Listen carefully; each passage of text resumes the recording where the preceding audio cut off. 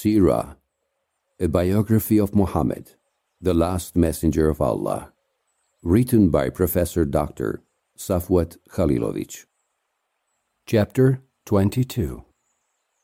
Mothers of the Faithful, Ummahatul Mu'minin.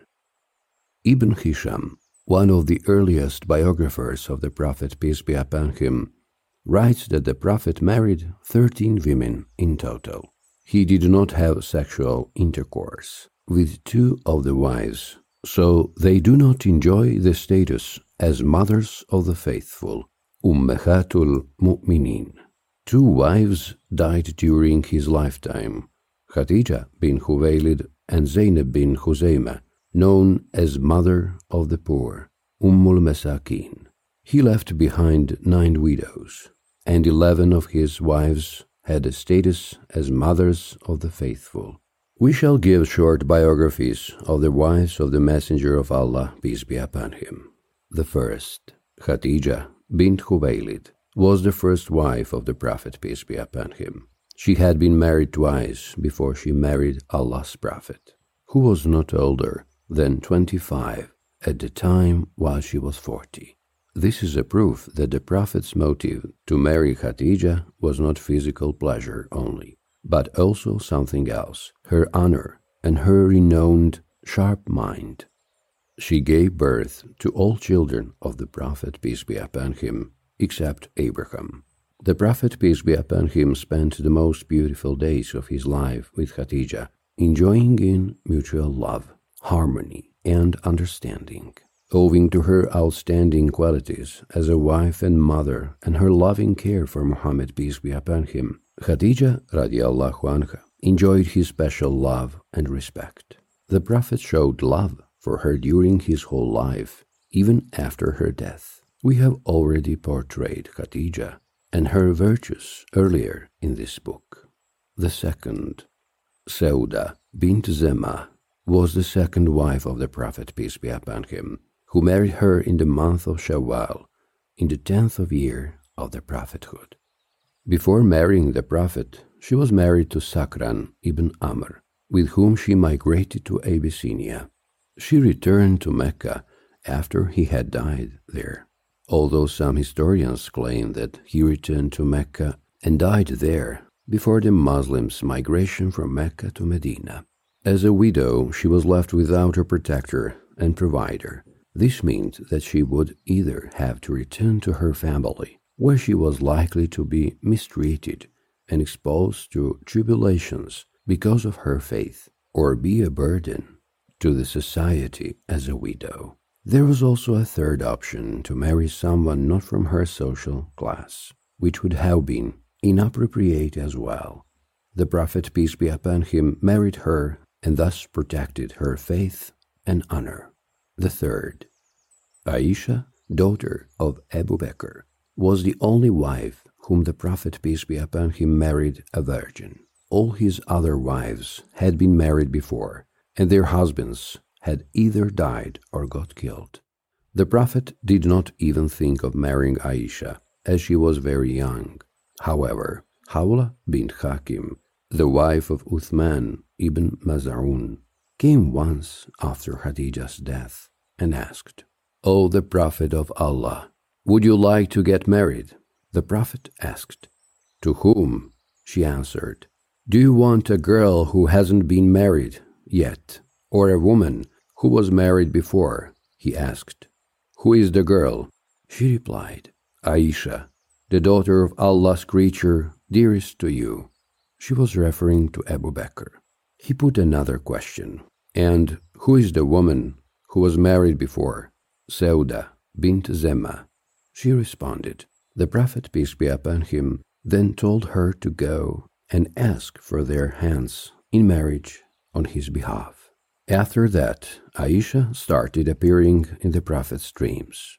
Aisha says that the Prophet, peace be upon him, told her, "I saw you in my dreams 3 times. After that, an angel brought you to me secretly. You were clad in silk and told me, 'This is your wife.' When I unveiled your face, I recognized you, and I said, If Allah wills it, so be it. This tradition tells clearly that the Prophet, peace be upon him, married Aisha after a revelation that he was ordered to do so. For that reason is her marriage specific. The Prophet married her when she was a girl, with the approval of her father, Abu Bakr. This happened in the month of Shawwal, in the 11th year of the prophethood. That is 1 year after marrying Sauda, or 2 years and 5 months before the Hijrah. At that time, Aisha was not yet a major under the terms of Sharia, so she stayed in her father's house. When she became of age, she moved to the Prophet's house. That happened in the month of Shawwal, 7 months after the Hijrah in Medina, when the Prophet's mosque was built. Many scholars state that Aisha radiallahu anha was the most learned woman in the fields of fiqh, Islamic jurisprudence, and the Sharia regulations, and generally the most educated Muslim woman. Throughout history, people who misunderstood Islam used the Prophet's marriage to Aisha, who was very young when she got married, in order to heavily criticize and smear Islam and the Prophet, peace be upon him. Such attacks have not ceased to the present day, and nowadays we witness the publishing of blasphemous cartoons in some Western media. In that respect, we find it important to point out the following facts. The first, marriages of young persons in that era should be viewed in the context of then historical and cultural backdrop. Marrying young girls was a common thing, so nobody really took any notice of the Prophet's marriage to Aisha, not even his enemies. It is well known that the Prophet's enemies from the ranks of Arab idol worshippers voiced all kinds of criticism of him. They actually used every possible opportunity to attack and reproach him. The biographies are abundant with numerous objections voiced to the Prophet by his Arab and other enemies. However, there is no record of anyone criticizing him at that time for marrying Virgin Aisha. That was an absolutely normal phenomenon in that era. This is a very important fact that should be borne in mind when discussing the Prophet's marriage to Aisha radiallahu anha. So, it is necessary to take into account the cultural and historical context when considering this event in the life of the Messenger of Allah, peace be upon him, which can be incorrectly and unfortunately, often malevolently, interpreted from the contemporary point of view. The second, it should be pointed out that, although at the time of her marriage Aisha radiallahu anha was very young, she was a major in terms of the Sharia law. The reason why she did not immediately move to the Prophet's house is the fact that the Sharia regulations prohibit sexual intercourse with a woman who is not yet of age, that is, has not reached puberty. Under Islamic regulations, a man reaches puberty with the first nocturnal emission, and a woman with the first menstruation. So, Aisha was a major under the Sharia law when she started her marital life with the Prophet, peace be upon him. The third, the objective of the Prophet's marrying Aisha as a very young girl, that she should spend her adolescence next to him and be brought up and trained under his personal guidance, and thus grow into a highly qualified teacher and educator. As such, she taught many generations for almost half a century. According to the relevant historical literature, the Prophet, peace be upon him, passed away in the 11th AH, Enoch Hijrai, and Aisha passed away in the 57th AH, Enoch Hijrai. So she outlived the Prophet for nearly half a century, and all that time she was involved in the education of the coming generations who spread the mission of Islam. Famous biographer and historian Ibn Hajar al-Asqalani says in his capital work, in the chapter Tahrib al-Tahdhib, in the chapter on biography of Aisha radiallahu anha that she was the most knowledgeable woman in fiqh, Sharia regulations, and generally the tenets of the faith. This fact is also very important in order to understand properly why the Messenger of Allah, peace be upon him, married Aisha when she was so young.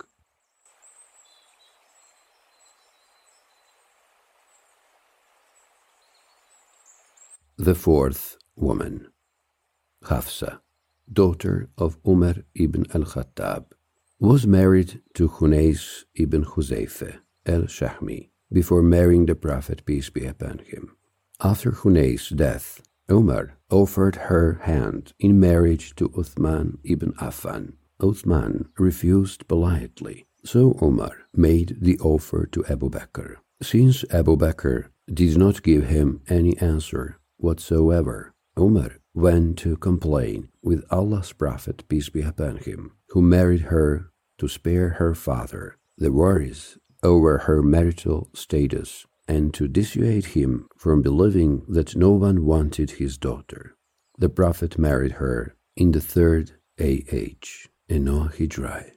The fifth woman, Zainab bint Huzaymah, known by her nickname Mother of the Poor, Masakin, because of her great care for the poor and orphans. The Prophet, peace be upon him, married her out of respect for her and her work for the common good. Before marrying the Prophet, she was married to Abdullah ibn Jahsh, who fell as a martyr in the Battle of Uhud. The Prophet married her in 4 A.H. Enoah Hijrai, but she did not live long together with him, as she died soon afterward, 2 or 3 months after the wedding. The sixth, Salama al-Mahzumiyah, was married to Abu Salama ibn Abdul Asad before marrying the Prophet, peace be upon him. She was an adult woman with small children. Her husband succumbed to the injuries he had sustained in the Battle of Uhud. Salama sincerely mourned her husband. Several men proposed to her, including Abu Bakr radiallahu anhu. She turned down her suitors, probably because of concern for her children and her mourning.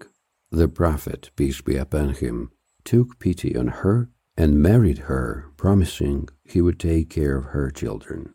This happened in the month of Shawwal, in the 4th A.H. Enoah Hijrai. The seventh, Zainab bint Jahsh, was the Prophet's cousin on his father's side.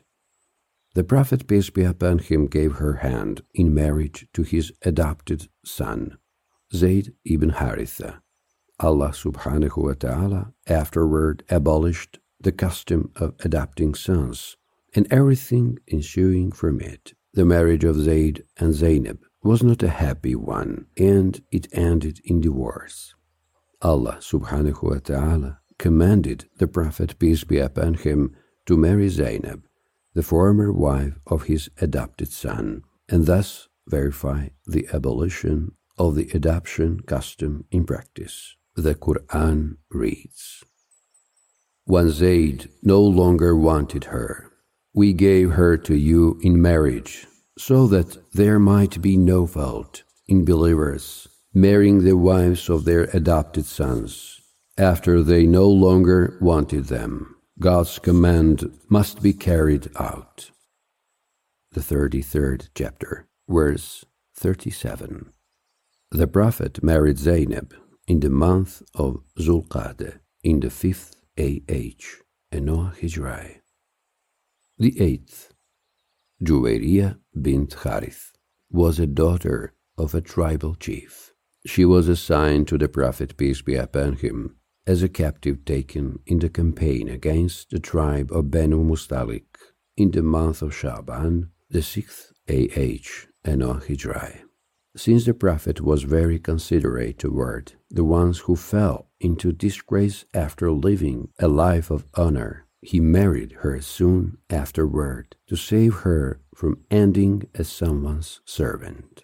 This also had another effect. The Muslims released the captured members of the Banu Mustalik tribe, calling them the in-laws of Allah's Messenger. After that, the whole tribe converted to Islam. Thus the Prophet's marriage to Juwayriyah turned out to be very fruitful. The 9th, Habiba, Remla bint Abu Sufyan, daughter of Abu Sufyan. She was married to Ubaydullah ibn Jahsh, brother of Zainab bint Jahsh. Together with her husband, she converted to Islam at an early stage and split with her family, whereupon the couple migrated to Abyssinia. However, after a short stay in Abyssinia, her husband converted to Christianity and died soon afterward. Remla lived her immigrant days in solitude. When the Prophet, peace be upon him, learned of it, he sent a letter to the Negus of Abyssinia, authorizing him, after the Negus had accepted Islam, to solemnize a marriage between the Prophet and Remla, and the Negus did so. On that occasion, the Negus gave Remla a dowry of 400 dinars in gold. No other wife of the Prophet's received such a valuable dowry. The Prophet married her to save her from solitude and to forge ties with her father, Abu Sufyan, the leader of Mecca. The 10th, Safiya bint Huyay ibn Akhtab, daughter of the chief of the Banu Nadir tribe, was a captive taken in the campaign on Khaybar. When she found herself at Dihya el-Kelbis, he told the Prophet, peace be upon him, "She is a princess and the belle of her tribe. She shouldn't be anyone's but yours." Since the Prophet was very considerate to the people who had a high school status but lost it, he made her a free woman and then took her for his wife. This happened in the 7th AH, and Noah Hijrah, after the capture of Khaybar. The 11th, Maymuna bint al-Harith, was the last woman whom Allah's Prophet, peace be upon him, married. That happened at the end of the year, the 7th AH, during the so-called compensatory Umrah, Umratul Qada, the lesser pilgrimage to Mecca that the Prophet made, having been prevented by Quraysh from making it the previous year. The information recorded in the relevant historical literature confirms beyond doubt that the Prophet's multiple marriages had a much more profound rationale than a mere satisfaction of the needs of the flesh.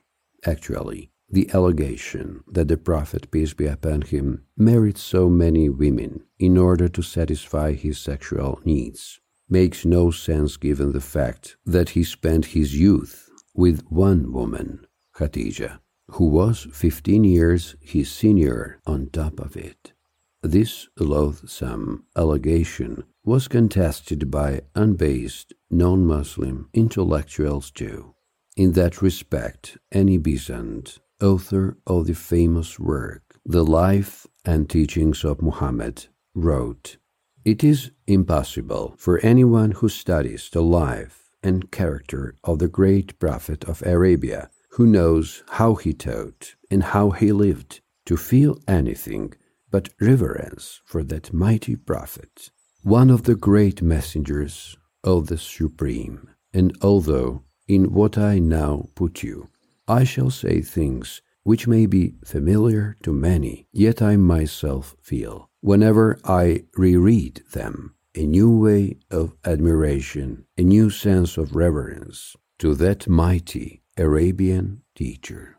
But do you mean to tell me that the man who in the full flush of youthful vigor, a young man of 24, married a woman much his senior, and remained faithful to her for 26 years. At 50 years of age, when the passions are dying, married for lust and sexual passion. Not thus are men's lives to be judged. And you look at the women whom he married, you will find that be every one of them An alliance was made for his people, or something was gained for his followers, or the woman was in sore need of protection.